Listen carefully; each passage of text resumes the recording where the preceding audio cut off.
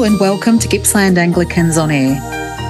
Today we continue with our accessible book club during the season of creation, and we're hearing Chapter 6, Savings and Investment, of Jonathan Cornford's book Coming Home, which explores sustainable living through a Christian lens.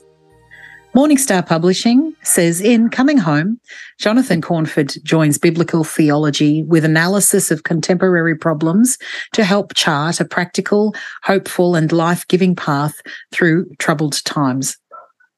Today's episode is part 7, but don't worry if you have missed an episode. You can listen to Life FM's podcast online anytime. Also, the chapters of this book make sense independently, so you can join in at any point of our journey or plan ahead to hear a particular part. Visit www.gippslandanglicans.org.au for program details. A note about the chapter you were hearing: to keep within our program timeframe, some parts of the chapter have been left out. We invite you to get a copy of the book and read the chapters, and we will also explain those parts when we meet to discuss this section on the 12th of October. Today, you will hear from Gippsland Anglican Jan Down, reading Chapter 6, Savings and Investment, from Coming Home by Jonathan Cornford, published by Morningstar Publishing. Chapter 6, Savings and Investment. What's the problem? We are continually told that your money should be working for you.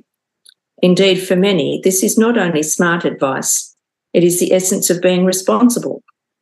Having well invested money is part of being a good parent and a good citizen, and some would even say a good Christian. It's revealing that for many modern Christians, good investment is synonymous with good stewardship. This way of thinking is so ubiquitous, so seemingly self-evident, so moralistic, that we hardly stop to inquire more deeply into what is being said. If money is able to earn more money without our labour, how does it do it? Of course, the answer is simple: through a savings account, an investment portfolio, or a real estate investment. But what are these magical things that simply take our money and make more money? How do they do it? If they are able to generate a return on investment, where does the increase come from? It's these simple questions we need to be asking if we are truly to take care for the impact we are having in the world. At its most basic level, whenever you put money into a bank, you are lending them your money with the understanding that they can use those funds to go out and make as much money as they like, as long as they pay you back an agreed amount of interest on top of your principal. Traditionally, the bank would simply do this by lending out the money to you and others, lend them, usually for a business loan or home loan, to someone else at a higher interest rate. However, over the last 30 years, banks, especially the large ones, have diversified their investments into the much more complex realm of global finance. This is the obscure world of the stock market, currency trading, bonds, securities, and other financial derivatives, which are so complex that hardly anyone understands them. Since the 1990s and the beginning of compulsory superannuation, the retirement savings of most Australians and many others around the world have also been staked to the fortunes of global finance. Indeed, superannuation funds have emerged as one of the big players in a very big game. The most visible part of the finance world is the stock market, where company shares are bought and sold. Once the exclusive territory of businessmen, the buying and selling of shares has increasingly become normalised for mum and dad investors, especially those on higher incomes. Buying shares in a company makes you a part owner of that company, entitling you to a share of its profits and giving you a say in how it is run. Moreover, and this is where the real interest in share ownership lies, if a company is doing well, then the value of its shares rise, which means that if you can sell shares for a higher price than you bought them, you stand to make a windfall profit. In theory, shareholding should mean that share owners have a stake in ensuring that a company is well run and profitable. However, in reality, the primary interest in shareholding has been in the rising value of shares, and companies have often been run according to this overriding concern. Which company shares are most attractive to investors? Clearly those from companies that make the largest profits. How do they make large profits? There's the rub. Two of the primary ways are to pay as little as possible for the resources they extract from the earth and pay as little as possible for the labour they extract from workers. We see this clearly in the operation of the global mining industry in developing countries, where vast profits have been made digging up gold, silver, copper and other minerals. Yet so often local landscapes and ecologies are left devastated. This is yet another blow to biodiversity and often severely adversely affects local communities who are dependent on the rivers, farming land and forests that have been destroyed. In developing countries, the true cost of this damage to the environment and the loss of local livelihoods is very rarely compensated adequately. The operation of the global textile industry provides a clear example of companies seeking to locate their production in countries where they can pay the least for labour. This can exert pressure on governments in those countries to keep their labour standards weak and minimum wages low so as to entice multinational investors. A clear factor in the failures that led to the tragic collapse of the Rana Plaza garment factory in Bangladesh in 2013, killing more than 1,100 people. Mining and textiles are two well-known and easy examples of the ways in which profit can be made from underpaying the true costs of production. However, there are thousands more. This is not to say that all profitable companies behave in this way, but such behaviour is widespread among companies listed on the stock exchange. When our money goes into a bank or super fund, it is into this world that it is invested. The return, which we see simply as a percentage rate, has a very real, albeit complex, story of people and places behind it. Although the financial economy is in many ways detached from the real world economy, it still has the power to completely dominate the economic decisions of world governments.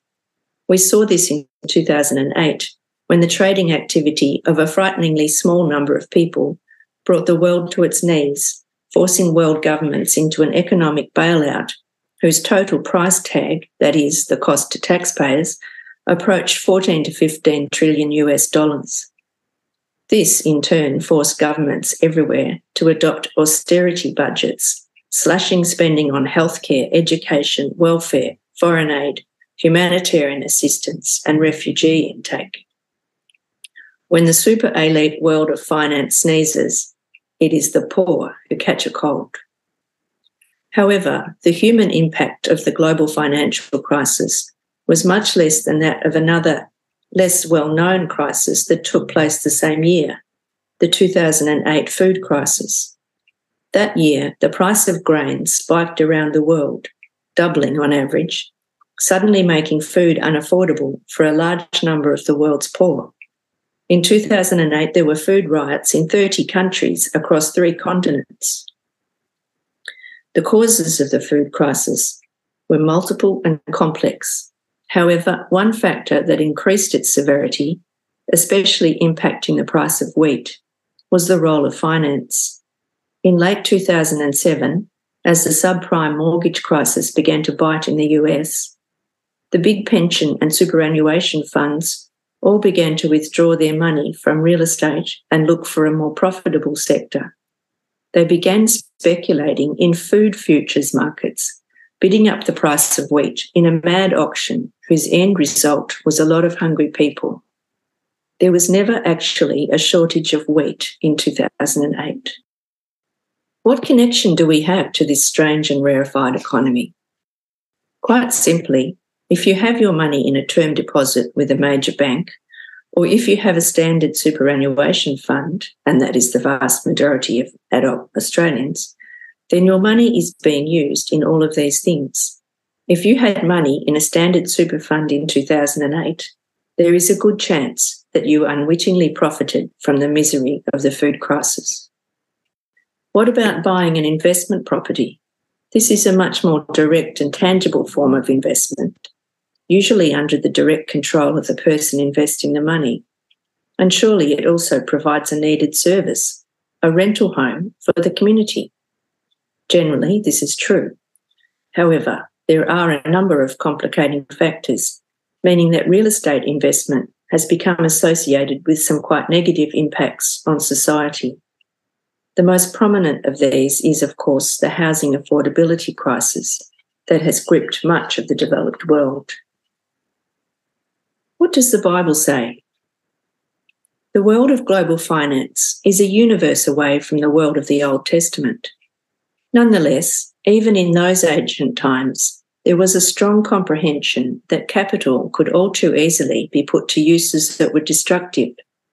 So it is perhaps not surprising that some of the Bible's strongest teachings on economic ethics concern the ethics of credit, what we would today call investment. A central pillar of Old Testament economic ethics was the prohibition on charging interest on a loan to a countryman. To us, for whom the charging of interest is an unquestioned fact of daily life, this comes as quite a shock. However, the language is quite insistent, and it is worth quoting the first appearance of this instruction at length. You shall not wrong or oppress a resident alien, for you were aliens in the land of Egypt. You shall not abuse any widow or orphan. If you do abuse them, when they cry out to me, I will surely heed their cry. My wrath will burn, and I will kill you with the sword, and your wives shall become widows and your children orphans. If you lend money to my people, to the poor among you, you shall not deal with them as a creditor. You shall not exact interest from them. If you take your neighbour's cloak in pawn, you shall restore it before the sun goes down, for it may be your neighbour's only clothing to use as a cover. In what else shall that person sleep? And if your neighbour cries out to me, I will listen, for I am compassionate. Exodus 22:21-27. In this passage, the precursor to the instruction about interest is a very strong injunction to do right by the poor and marginalised, and it is framed by recalling to the Israelites their own liberation from slavery in Egypt. In this context, the charging of interest on a loan was seen as a core injustice, and it is extended to the taking of collateral in pledge for the loan. This teaching is repeated in Leviticus and Deuteronomy. It needs to be pointed out that the lending being discussed here is not business loans, but lending to people in need, such as in the case of a failed crop or the sickness of one of the main workers in the household. These generally would not even have been loans of money, but food, usually grain. The very simple ethic, then, at the heart of the Old Testament teaching on charging interest was a horror that some people might grow their own wealth by exploiting someone else's need. Moreover, to the ancient mind, the idea that one could grow one's own wealth without actually doing anything, but merely by the fact of having accumulated wealth, seemed to be a violation of natural justice. It has long been forgotten by Western Christians that for the first 1,500 years of Christian history, the Church also forbade the charging of interest on loans. It wasn't until the Protestant Reformation that Calvin began to make allowances for charging interest. In the Old Testament, the teachings on lending only applied to one's own people. Charging interest was permitted when lending to a foreigner. Such people were both strangers and therefore more risky to lend to, and also were not considered part of the Israelite community of right relationship. However, when we get to the Gospels, Jesus urges his followers to go well beyond the stipulations of the Hebrew law around interest. Jesus asks his followers to lend to their enemies and to lend without expecting repayment. Luke 6:34-35 says, "If you lend to those from whom you hope to receive, what credit is that to you? Even sinners lend to sinners to receive as much again. But love your enemies, do good and lend, expecting nothing in return." Characteristically, this is yet another of Jesus' teachings on money. that seem designed to give accountants and financial planners heart palpitations. Indeed, Jesus seems to advocate what many would piously denounce as bad stewardship. Why?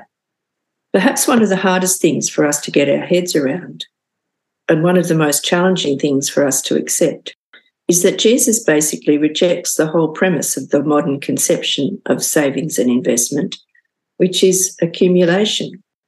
We will get to how we practically wrestle with this in the section below, but it's important we are clear about what Jesus actually taught. Jesus' teachings on accumulation, growing your nest egg, are clear and direct. Do not store up for yourselves treasures on earth, where moth and rust consume and where thieves break in and steal. But store up for yourselves treasure in heaven, where neither moth nor rust consume and where thieves do not break in and steal. For where your treasure is, there your heart will be also. Matthew 6:19-21. It seems clear enough that Jesus completely rejects seeking greater wealth and comfort, what we would call a higher standard of living, as a life goal. It is a spiritual law that the more material wealth we have, the more we have invested in that wealth, to the detriment of other concerns. More than that, Jesus saw the goal of accumulation as positively perilous to spiritual health. What will it profit them to gain the whole world and forfeit their life? He says of the rich man who is building bigger barns for his wealth, "You fool, this very night your life will be demanded of you." Luke 12:20. Perhaps even more confronting is that Jesus also challenges accumulation for the sake of security. Only a few verses after he says, "Do not store up treasures for yourself," in the Sermon on the Mount, he says, "I tell you, do not worry about your life, what you will eat, or what you will drink, or about your body, what you will wear. For it is the Gentiles who strive for all of these things. And indeed, your heavenly Father knows that you need all these things. But strive first for the kingdom of God and his righteousness, and all these things will be given to you as well. So do not worry about tomorrow, for tomorrow will bring worries of its own. Today's trouble is enough for today." Matthew 6:25-34. There is a great deal in this teaching that requires unpacking, and more than can be accomplished here. For our purposes, though, it is enough to simply recognise that what Jesus is calling us to here is a profound reordering of our material priorities.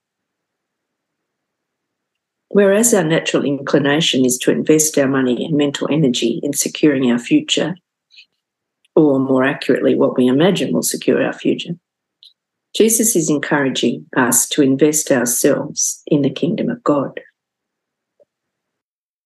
Overall, there is very little in Jesus' teachings on money and possession, and those of the rest of the New Testament, that can be reconciled with the modern culture of making your money work for you.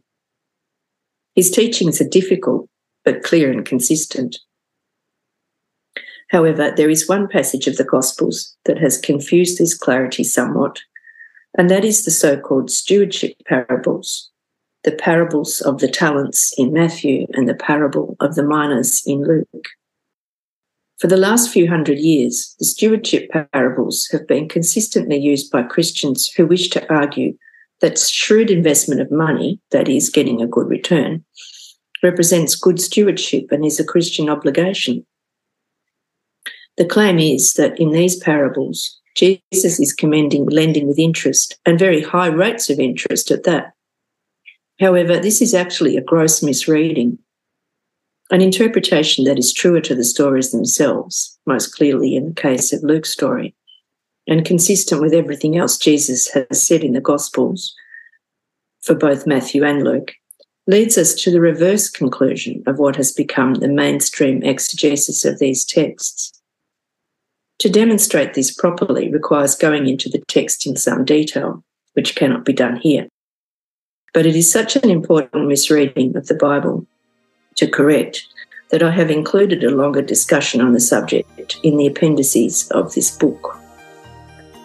The upshot is that once read more carefully, these stories, especially Luke's version, provide the most searing indictment of high-yielding financial investment that can be found in the Gospel.